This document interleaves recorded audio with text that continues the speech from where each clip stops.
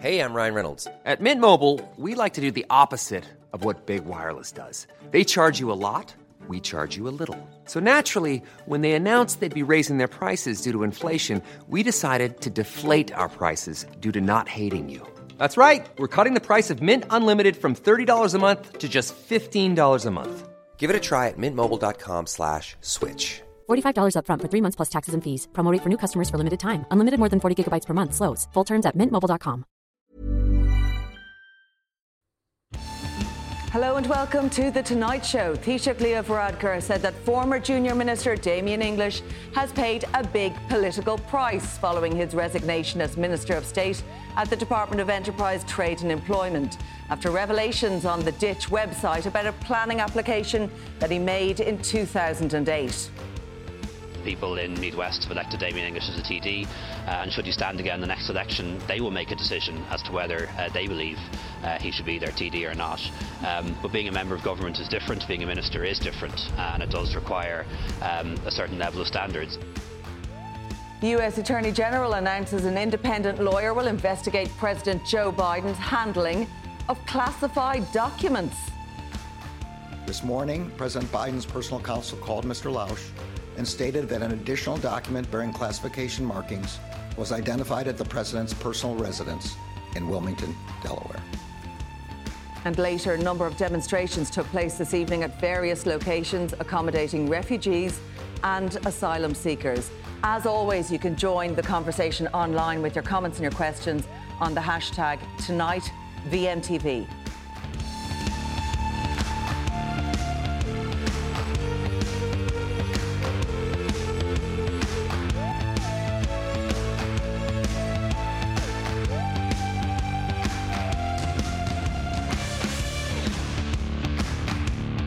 The government faced a further blow today with news of the resignation of former Junior Minister Damien English after it was revealed that he gave incorrect information to a local authority when making a planning application to build a house in a rural area.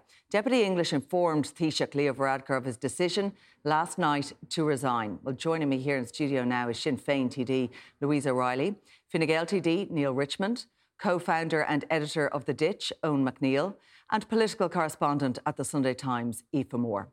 Well, first tonight, let's take a look at the video that was posted by Damien English announcing his resignation this morning. Over 14 years ago, I made a planning application for my family home. In that application, some of the information I gave was not correct. This was wrong, it's not acceptable, and I'm very sorry for that. Wrong, not acceptable, and very sorry for it. Well, let's talk to the person who broke this story. Eoin McNeill, you're welcome along to the programme, and welcome indeed to all my panel tonight. You published the story earlier this week, but these revelations, in fact, yesterday. Take us through, I suppose, if you may, what you found.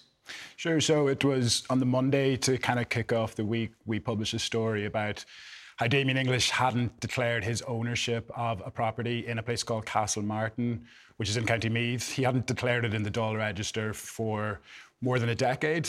And English did eventually give us a statement where he said that he felt that he didn't need to actually go and register that interest because there is an exemption in ethics legislation if the house is occupied. Now, the house wasn't occupied by English or any of his family members, so he would have had to actually register that. Then on the Wednesday, we published a story about how English had been living in that house for about 4 years when, in 2008, he made a planning application for a new house about 6 kilometres from that house. And now, according to Meath County Council's, it's a national rural housing policy, you wouldn't get planning permission if you already own a house in that area. And in Damien English's application, he said that he didn't own a house, I would say, in order to actually get planning permission, and he was granted planning permission on the basis of the information that he gave. So, Eoin, was that down to the Ditch's own digging on this story, looking through, planning applications and all of that, or did you have sources coming forward?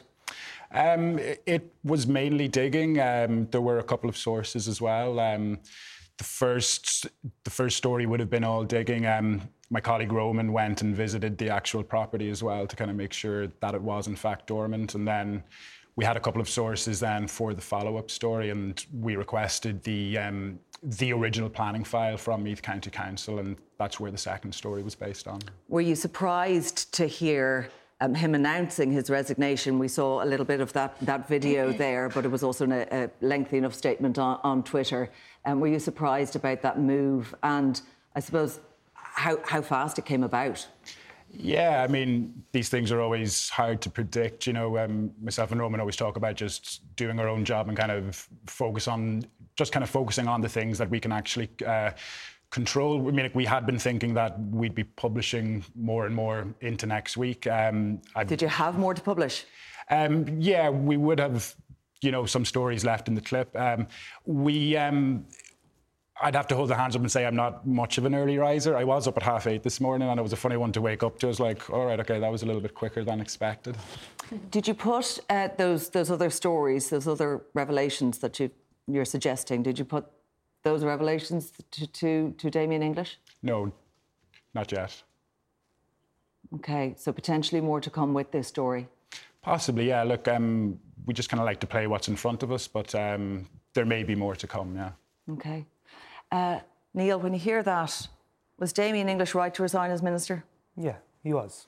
I think he did the right thing. And I think I have to say Damien's a close friend of mine. You don't like to see a close friend going through this, regardless that it was fairly black and white. And I think it's actually a testament to Damien that he resigned so quickly. What he did was wrong. He acknowledged that. And as the Taoiseach said earlier, he's paid a very heavy personal and political price. The question was always asked, also has been asked, what about his position as TD?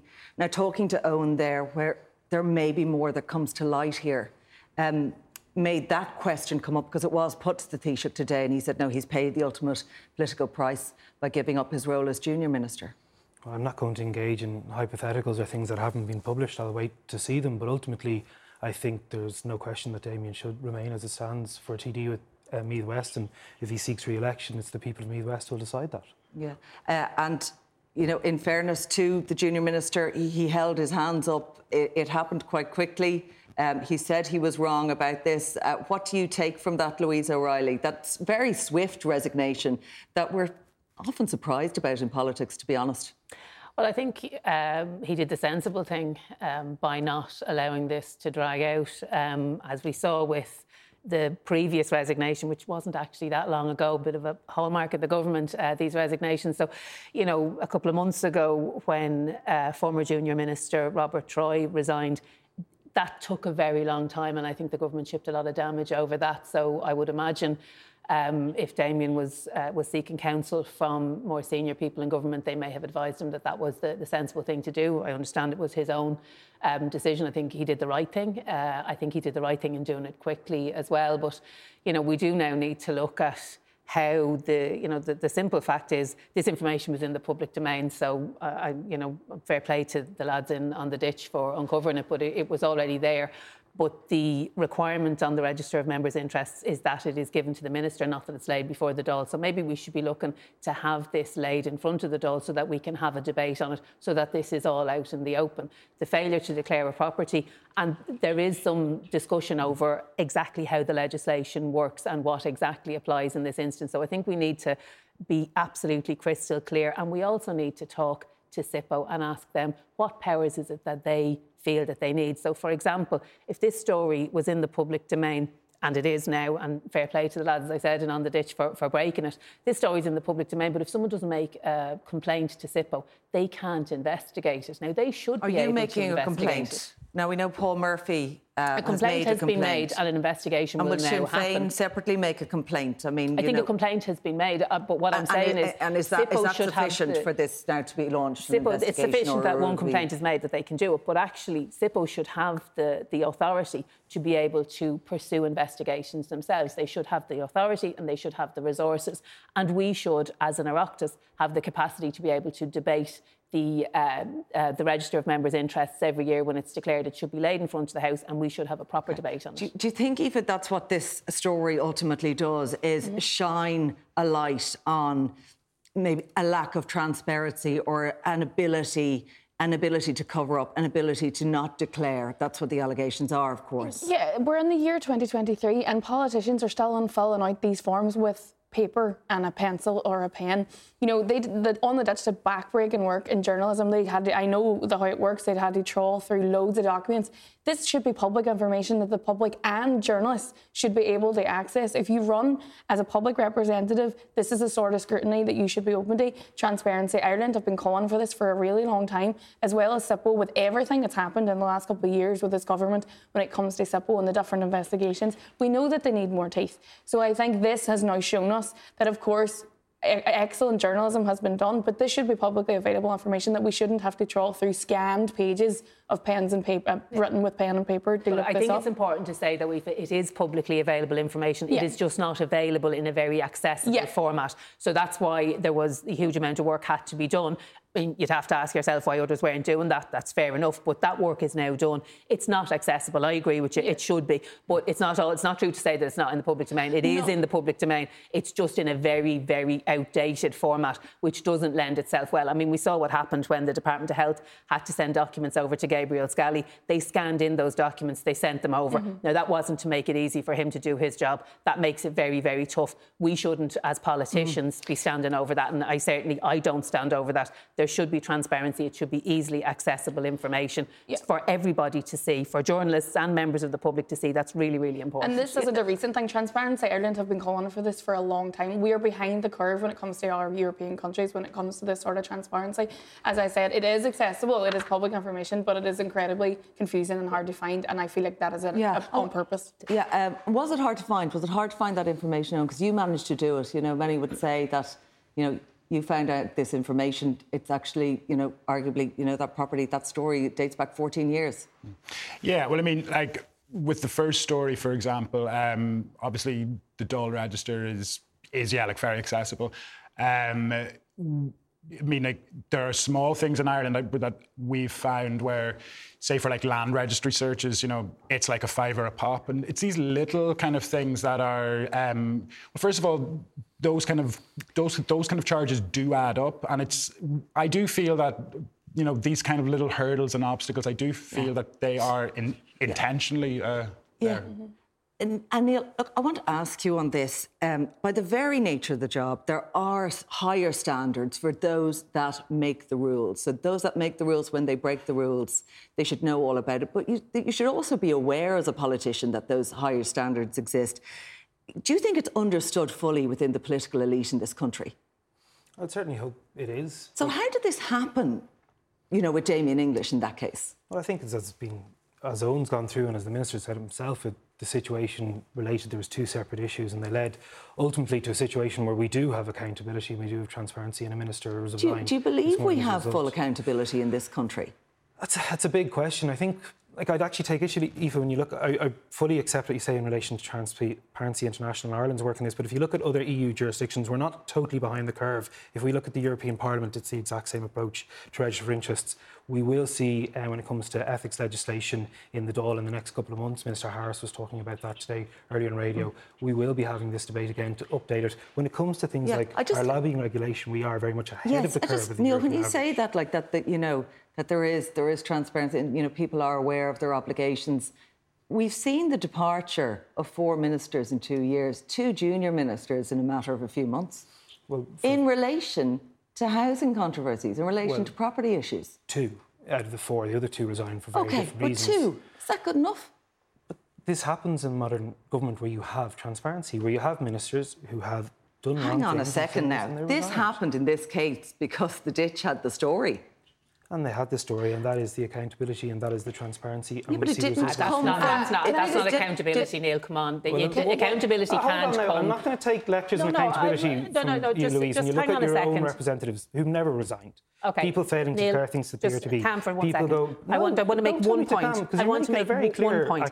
Accountability is not when a journalist breaks a story. Accountability is when public representatives are open and transparent about all of their dealings. You're public representatives who have a litany in this stall of issues in terms of really horrendous social media posts in relation to conspiracy theories, in relation to attending illegal COVID gatherings and attending so much else. You're trying to draw an equivalence between two things that are not the same, Neil, and you know that you are. And you know what you're doing. And it's...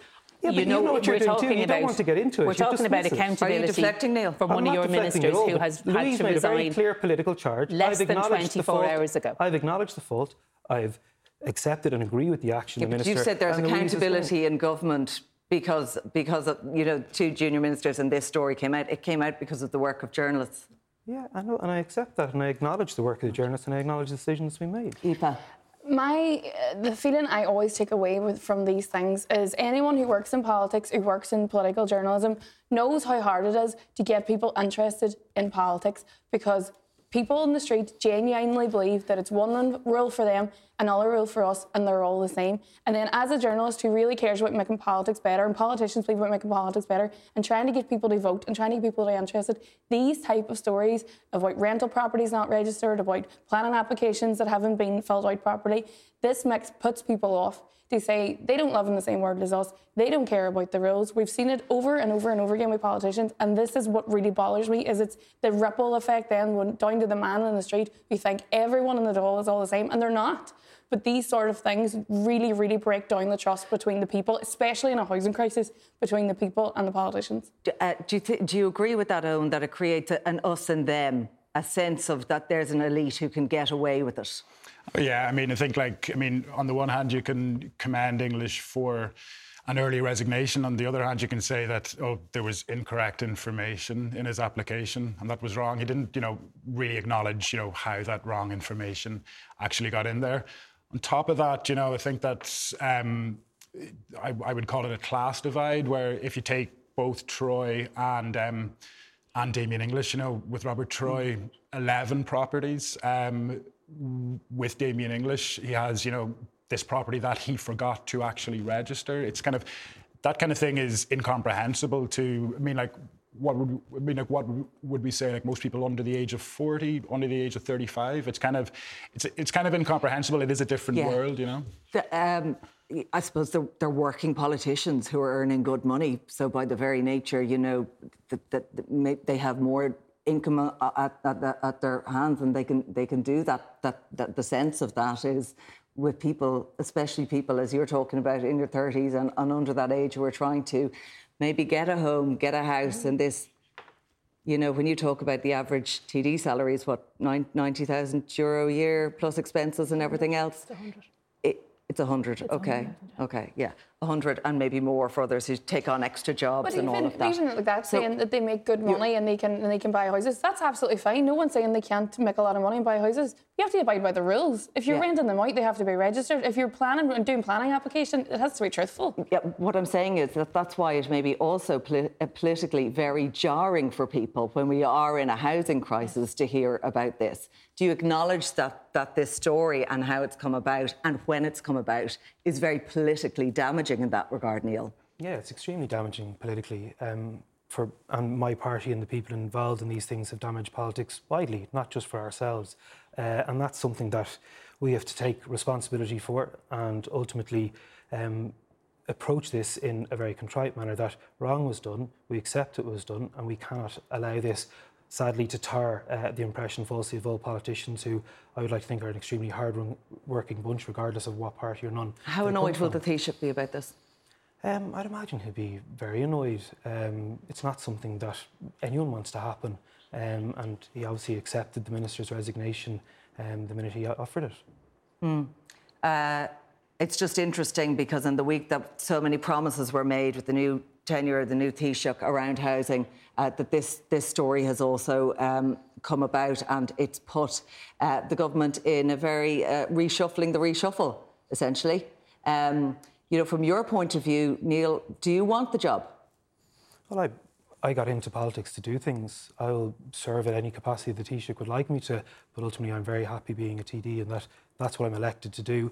We do have a that's a yes. responsibility. But we do have a responsibility more broadly as a government to show that the policies that we're putting in place can actually deliver for Were you people. disappointed a few weeks ago? Yeah, of course I was. But, I was disappointed for 20 minutes. OK, so you're still disappointed now No, I was disappointed for 20 minutes and then remembered that I have a huge honour, like Louise, to be elected to represent the people of my constituency where I was born and raised. But... let's talk about who may fill the role. We're hearing that, John Paul Phelan, Carlo Kilkenny TD, Clare TD, Joe Carey also in the mix there. Could they potentially be looking outside Dublin this time, Neil? I think it's really unfair to ask me to speculate on friends and colleagues. I think Aoife is the expert in that area, to be fair. What do you think? Aoife, you're nodding there. What's your take on it? I think it'll be a more rural TD, no offence to Neil, but I don't think it'll be someone from Dublin. We know from Fine Gael's private polling that they are not as popular with farmers in rural communities as they would want to be, and I think they'll be looking for someone outside of Dublin. I would love it to be a woman from a rural constituency. I have not heard any women's names mentioned, which tends to happen quite often when these things come up, but I don't think it'll be anyone from Dublin. I know there's been some chat about Alan Farrell and there's been some chat about Neil and Joe Carey, but I think we might be talking a bit further out. But again, it's Leo Varadkar, it's up to him and he's liable to do what he wants. OK, we have the results of our online poll. We were asking, was Damien English right to resign? And we have the results of that poll, which is 80% of people said yes, he was right to resign. And yes, so we have 20%, 1 in 5 saying no, he wasn't right to resign. Would you take anything from that, Louise? I don't. I don't know what their motivation is. I think everybody on this panel and everybody watching has acknowledged that the former junior minister did the right thing by resigning. And I know now we'll enter into the part where, and not for Neil, because I know he's involved in this, but for others, people get very excited. This is something that really annoys me about politics. People get very excited about who's going to be the next one in the top job, instead of looking at what we actually need, which is a change of direction, not a change in personalities. We need a new government. We need a change in direction. We need a change in policy. I don't think that replacing one person who has the same ideology as the next person that's coming up is actually going to make any real and meaningful difference. And I think when you talk to people, that is what they want. They want to see a change in direction. They want to see some hope of a resolution and an end to the housing crisis that has developed over the 12 years of Fine Gael in government. They don't want to see just a changing around of personalities, another person who's pretty similar to the last person coming in to promote the same policies, take the same actions which haven't worked for 12 years and have brought us to this crisis situation. There's 11,500 people living in emergency accommodation. 3,800 of those are children. So any of them are watching here this evening. They want to see from the government what it is they're going to do differently, and all they will see over the next while, and it's no disrespect to the people involved, because I understand it's your career and it's very important, but they're going to see over the next while people scrabbling over a job, which I don't think is what we need. We need a change of government. We need a change of direction. OK. You've made that point very clearly there, Louise. Neil, I suppose from the coalition's point of view now, it's a rocky start to the year, isn't it? How do you turn this around from here? I suppose, how does Fine Gael leading this government now show that it can do things differently, that there is a change in leadership when we have the resignation of one junior minister that follows so closely after the resignation of another? Yeah, for sure. We have to take this on the chin and acknowledge this has not been a good day for the coalition or indeed the Fine Gael party.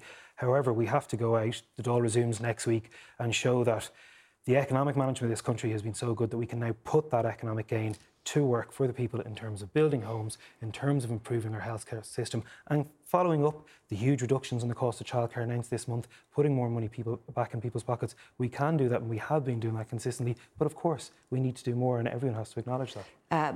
Owen, just to talk to you about, the standards in public office and what is available and how accessible it is. Do you believe, by publishing these stories, that we are likely to see, that push for more transparency and more accountability, essentially? I think so. I mean, I guess working as a journalist. When you're ready to pop the question, the last thing you want to do is second-guess the ring. At BlueNile.com, you can design a one-of-a-kind ring with the ease and convenience of shopping online. Choose your diamond and setting. When you find the one, you'll get it delivered right to your door. Go to BlueNile.com and use promo code LISTEN to get $50 off your purchase of $500 or more. That's code LISTEN at BlueNile.com for $50 off your purchase. BlueNile.com, code LISTEN. I'm Sandra, and I'm just the professional your small business was looking for. But you didn't hire me because you didn't use LinkedIn Jobs. LinkedIn has professionals you can't find anywhere else, including those who aren't actively looking for a new job, but might be open to the perfect role, like me. In a given month, over 70% of LinkedIn users don't visit other leading job sites. So if you're not looking on LinkedIn, you'll miss out on great candidates like Sandra. Start hiring professionals like a professional. Post your free job on linkedin.com/people today. A lot can happen in the next 3 years. Like a chatbot may be your new best friend. But what won't change? Needing health insurance. United Healthcare Tri-Term Medical Plans are available for these changing times. Underwritten by Golden Rule Insurance Company, they offer budget-friendly, flexible coverage for people who are in between jobs or missed open enrollment. The plans last nearly 3 years in some states, with access to a nationwide network of doctors and hospitals. So for whatever tomorrow brings, United Healthcare Tri-Term Medical Plans may be for you. Learn more at uh1.com. I guess that's all you can really hope for. Us personally, I mean, it can be a little bit like trying to knock down a mountain by singing at times, but we certainly, we'll just try to kind of take it like story by story, and, with each story, hopefully bring some level of transparency to what we report about, Mm-hmm. And, when there is talk about, I suppose, different rules here to what exists elsewhere, do you believe Ireland is an outlier when it comes to, I'll say, accountability and politicians and really a transparency there at the very heart of government and politics?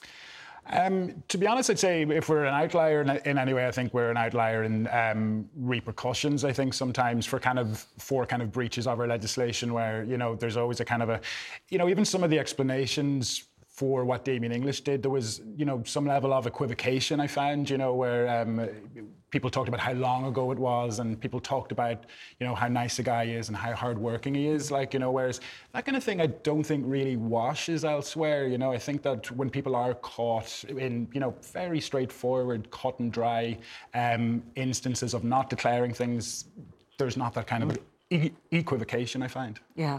I just want to talk briefly about what's happening in the north. Aoife, the Northern Ireland Secretary Chris Heaton-Harris saying there's still a way to go in terms of a deal between the EU and the UK government, but there is signs that there may be a bit of progress. Is that how it's being seen? Like most other people from the north, when Chris Heaton-Harris says something, I would usually go and check to make sure that's actually right. But what I would say is that we are definitely seeing different mood music now than we have seen before. We are hearing good signs from London. We are hearing good signs from Brussels. We have these agreements now about data and everything else. But the thing I always come back to, and I harp on about this all the time, the people who suffer the most out of this stalemate between Brussels and London, and I'm not in any way blaming Brussels because we know where the stalemate is the people in the north. I know we're all living through a cost of living crisis, but I cannot tell you how bad the healthcare crisis is in the north at the minute. We have people taking out crisis loans in credit unions for very standard procedure surgeries. So I am very heartened by yesterday's debacle is now over, and today's instalment, we had the Taoiseach and the Taoiseach. I think both of them coming up to the north on the same day did show a real commitment that we have not seen from previous governments to the north.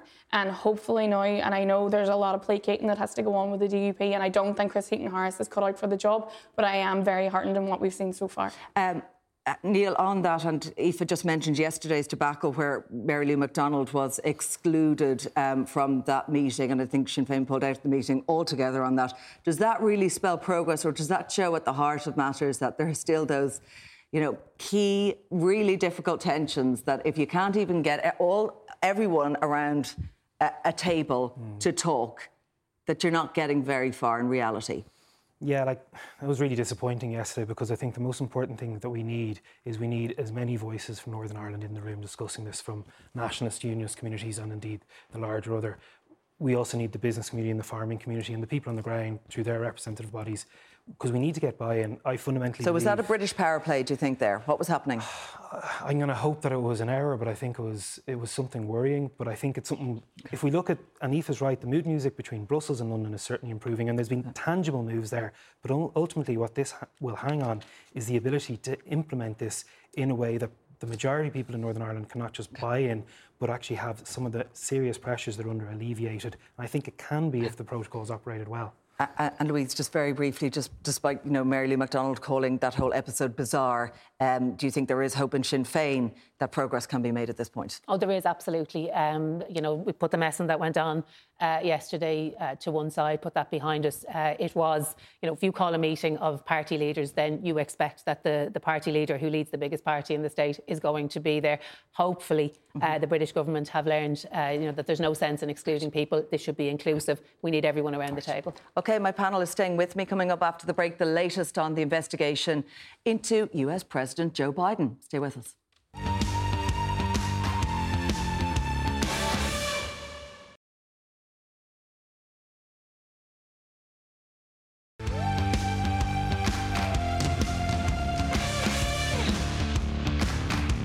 Welcome back. US President Joe Biden has said a small number of classified documents had been found at his private residence, prompting calls for a congressional investigation into the alleged mishandling of official papers. Where have you heard that one before? Correspondent Simon Marks joins us now from Washington, D.C. with the very latest. Simon Marks, it does remind us certainly of a certain Mr. Trump. Now, Joe Biden is embroiled in this controversy. Tell us what we know. Look, it's certainly not a good look for the White House at the beginning of the year, especially given the manner in which Joe Biden excoriated former President Donald Trump for what he described late last year as the completely irresponsible way in which Donald Trump had taken more than 300 classified documents to Mar-a-Lago in Florida instead of giving them to the National Archives. Now, there's a big distinction between the two cases because Donald Trump relentlessly refused to hand those documents over to the National Archives, leading to the FBI raid on Mar-a-Lago that recovered them. The Biden team says that on November the 2nd, just 1 week before America's midterm elections, they found 10 classified documents in an office that Joe Biden used to use in Washington, D.C., immediately handed them over to the Department of Justice, which then conveyed them to the National Archives. Now they say they've found more documents in Joe Biden's Delaware residence, including some that were stored in his garage. That has prompted the appointment of a special prosecutor today by the Attorney General to lead this probe in exactly the same way as the Attorney General last year appointed a special prosecutor to lead the probe into Donald Trump's handling of classified documents, because both cases, Merrick Garland, the Attorney General, concluded, are just too hot political potatoes for him to be handling personally and overseeing. Right, so this all sounds quite familiar, doesn't it, Simon? Tell us how potentially damaging it's believed this could be, and I guess where it all goes from here.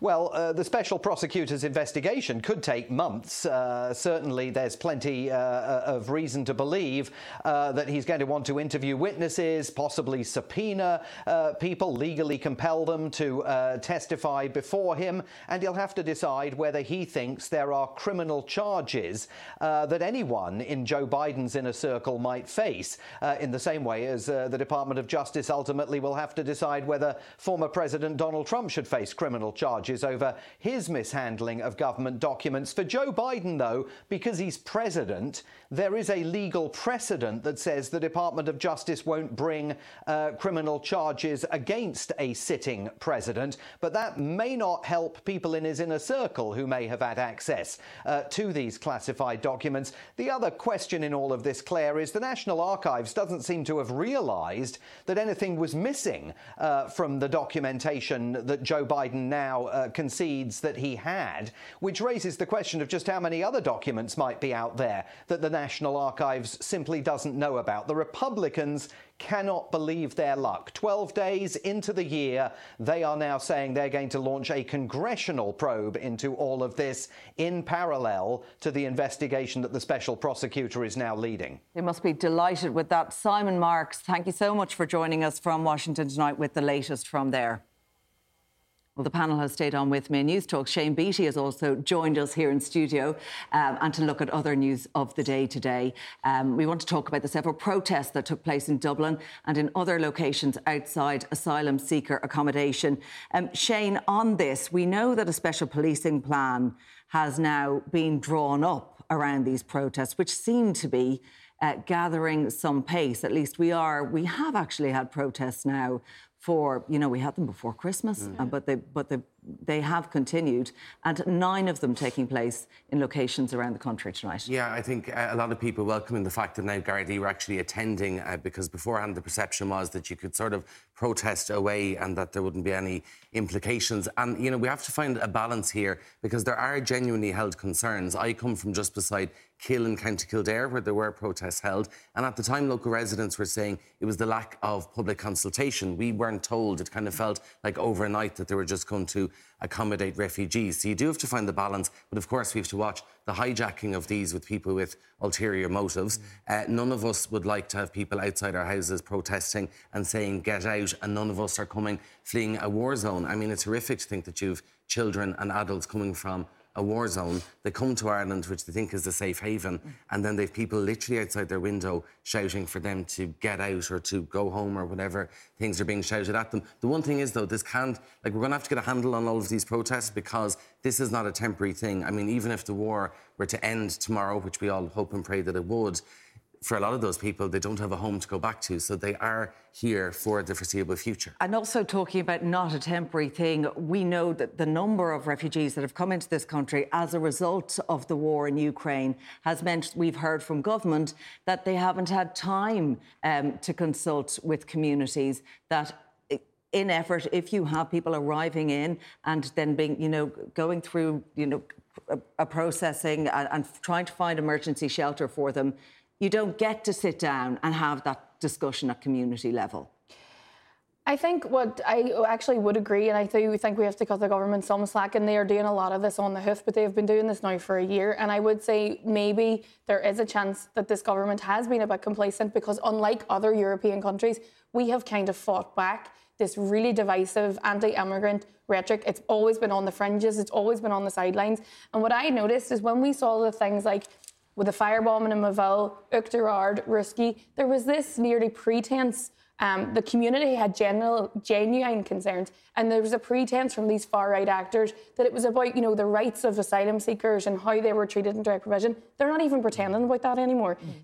I'm on a number of messaging groups with these far-right actors who are stoking up this. They're not even pretending. This is out-and-out racism. It's lies about sexual assaults that have never occurred. It's racist behaviour, anti-trans behaviour, anti-vaccine, anti-COVID. It's all this now amalgamated. I spoke to a specialist this week about far-right actors and how it used to be, certain beliefs, certain conspiracies, and they stayed in their own group. Because of lockdown and the pandemics, we're seeing that now this is all kind of amalgamated together. I think what we're going to have to get a handle on now is this is not going to go away. There are concerns, and I would say as well, what really bothers me is that the concerns are held by communities like Ballymun and Tala, and communities that have been left behind by successive governments who are then not being consulted by those same governments when a huge amount of people are being put into their areas. And we do hear this about legitimate concerns, and it is because maybe services are stretched right across the country, Neil, and then people in communities, and especially those, as you say, in more vulnerable communities, feel like they're not being listened to. Do you acknowledge that that's a problem in government and that you haven't got a handle on that? Yes, to an extent, but I think we also have to put things clarity that there are people who are spreading mis and disinformation about this.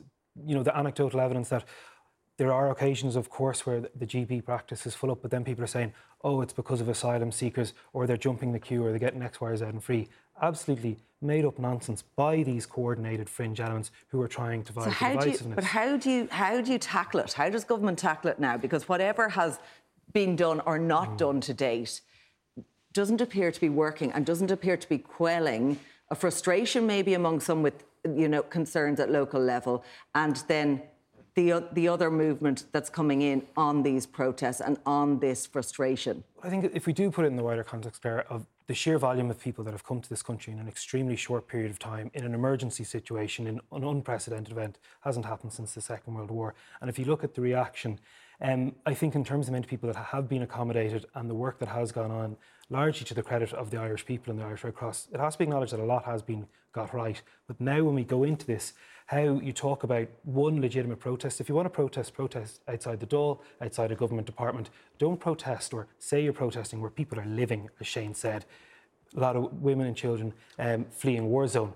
So we have to make sure that in this new policing plan, that for a start, those protests are moved where they are protests into more appropriate areas. And yes, there is that public engagement. But when we talk about... Is there the public engagement? Or is there a plan now with this newly sort of beefed up Department of Integration or, an extra minister in there to work with Roderick O'Gorman? Do you think, is that plan there? Yeah, I believe there is one to strengthen up. And I actually spoke to the minister yesterday about events in my own area. And if you actually look at, I suppose, Louise and I would talk about public consultations in the planning process in the 8 to 12 week Part 8.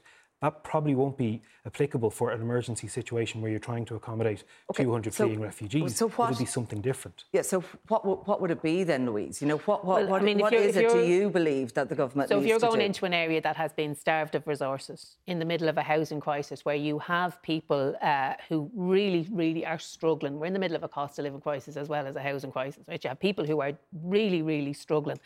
And if you go into those areas and you talk to the people there, they will tell you they feel like they have been sidelined and they feel like they have been ignored, OK? So what I would say to people very clearly is, yes, you are absolutely right to be angry about the housing crisis. Yes, you are absolutely right to be angry about this government, and you should take your protest to the Dáil or to government departments. Take it to the people who are responsible. But are you saying the that children who are in those centres are not responsible for I guess what I'm talking about this, and we hear it time and time again, there was no consultation with us.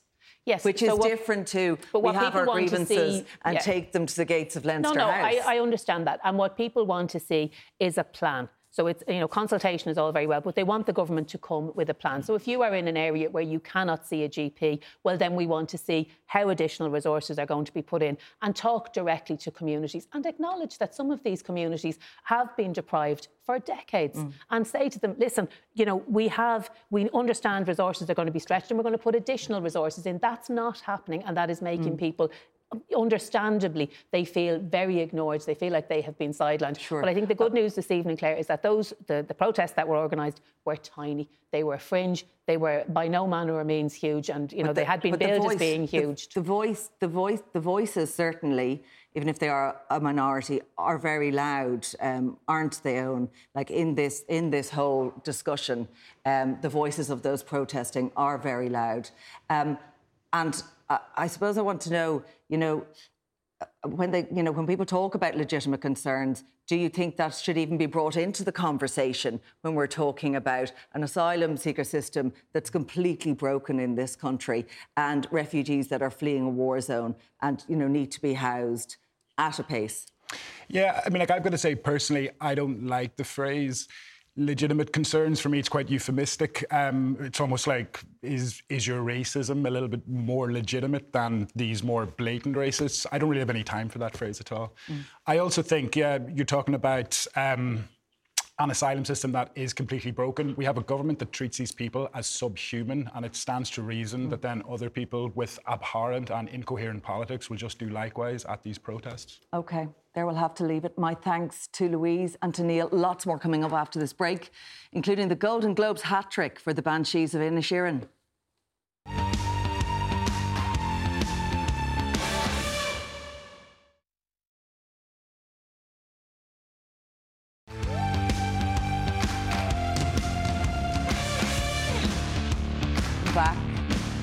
The Banshees of Inisherin was the big winner at the Golden Globes in Beverly Hills on Tuesday night, winning Best Picture in the musical or comedy category, Best Actor for Colin Farrell and Best Screenplay for writer-director Martin McDonagh. Owen, Aoife and Shane are still here with me. Let's take a quick look at a little snippet from the award-winning movie. Now, if I've done something to you, just tell me what I've done to you. Well, you didn't do anything to me. I just don't like you no more. You didn't like me yesterday. You liked me yesterday. Well, that kind of sums it up, really, except for, you know, it goes on into a lot more detail. There's a bit of a gory twist. There's a lot goes on with it. Others would say not very much goes on with it, but it has resonated hugely with an audience, hasn't it? There's a real buzz around it this year, I'd have to say, and a real buzz around Colin Farrell too. I mean, his speech was amazing at the Golden Globes. I was really proud to be Irish watching it. I actually made a joke on Twitter. It was really beautifully heartfelt, wasn't it? I made a joke, well done to Britain's Colin Farrell, because usually Britain takes credit when the Irish are doing well. But the amount of people who are replying to me saying he's Irish, like people are really, really proud of the fact that he's Irish. Get a joke on Twitter these days, Shane. And I will say, even just looking at that clip there now, I mean, Achill just looks incredible. I was in Achill for 4 days over New Year's, and it's stunning, but they are so proud in Achill with the success of this. It's done a huge amount for their tourism, and I know they're really, really excited for the summer, because now people from around the world are going to want to see. The landscape was, I heard someone describe it as like the third main character in the film. You know, it plays such a huge role, that sort of remoteness of it too. Keane Bay is just incredible. So there's a lot of excitement in Achill and around the country, and just fingers crossed, kind of a long haul to go until the Oscars. We're going to get sick of all these awards. Hopefully a lot more award wins, but by the time the Oscars come around. Yeah, and there will be a lot of build-up now and expectation around the Oscars. Owen, you're a big Colin Farrell fan, so you couldn't have been disappointed with his win. Oh yeah, like since way back, you know, and I mean, particularly the speech, you know, there's a lot of chat going on, I think, about, like positive male role models and what a positive masculinity looks like. And I was kind of looking at the speech going, you know, Colin Farrell telling Brendan Gleeson how much he loves him was just like, it was just like so dudes rock, like, you know, it was just, you couldn't get a more positive kind of vision of masculinity. And yeah, like as Shane said, I did feel a kind of a pride in it as well, you know, and yeah, I'm just a bit of a Colin stan in general. And as much a win, like as Shane was saying, for tourism, really, as it is for the movie maker, for Patrick McDonagh and for all the cast and crew there. Yeah, and I think there has been such a buzz about Irish film for the last couple of, like even the last year or so. We're seeing, you know, more and more films being filmed here, being recorded here, more and more young talent. We're seeing a lot more short films, which I find really interesting. We know that on Colleen Cooan, you know, Irish language, our first Irish language film, to be longlisted or shortlisted for the Oscars as well. I think there's a real buzz about Irish film, and it's nice to see Colin Farrell in an Irish film. You know, he's done these huge big blockbusters before. And having watched it, and I'd like to correct myself, of course, it's Martin McDonagh, I didn't find it was this twiddly-dee or, you know, what I suppose you may initially take from the trailer. Aoife, you have yet to actually enjoy it. I haven't seen it. The only thing that worried me is that an American person tweeted that she didn't realise it was set in the past. And she thought that this was Ireland, what Ireland was actually like in modern day, and said that she didn't know it was during the Civil War times until she saw a calendar in one of the shots. Are you remotely surprised by that? Yeah. I'm not really. I'm not necessarily. Yeah. Isn't it interesting though? A lot of people are 50-50 on the film, because there's so much Oscar buzz and awards talk. I've heard a few people in work and among friends who say they didn't particularly love it, and now the fear is for someone like Aoife or myself, if you haven't seen it, you're going to go in and go, do I have to really, really like this because everyone else likes it, or will I really enjoy it? So it's just interesting, but maybe that's a sign of a good film if it does divide people as much as it seems to, perhaps. I think so, and makes people think a bit, at least, about it. Briefly to talk about the Eurovision, this story is just mad. Johnny Rotten, he actually criticised the competition. Now he wants to represent Ireland in it. Yeah. So he says what's going on? He says the Eurovision's absolutely awful. He said he thinks it's disgusting. He's a performer. What he's saying, he's kind of put a spin on it to say that he wants to break the mould. So because the Eurovision's so bad, he's going to enter, hopefully represent Ireland, to break the mould. I have to say, the funniest thing I thought was Dustin the Turkey described it as bonkers. And we obviously have a short memory because we know why they're sending Dustin to the Eurovision, and yet people are up in arms about Johnny Rotten going for Ireland. I mean, at least Dustin is an authentic. Didn't Johnny Rotten sell butter for a while in an ad campaign? Like, this is clearly some kind of ploy to put himself back in the papers. I don't think anyone should take it seriously. I think we should really consider bringing back Dustin. Yeah, and there's a great band, Wild Youth, who are in there and thinking to put a single forward. So, you know, maybe bring a bit of cred back to Ireland. No, I'm not saying anything about previous years. Unfortunately, Wild Youth, who are, you're right, a but great you band. never know. They're getting very little publicity because it's all about Johnny Rotten, that's what he wants. unfortunately. This is the whole point. That's what he wants. We'll hear more about it. We'll hear more about it. Look, that is it from us and from all the late team here, all our panellists. Good night. Take care.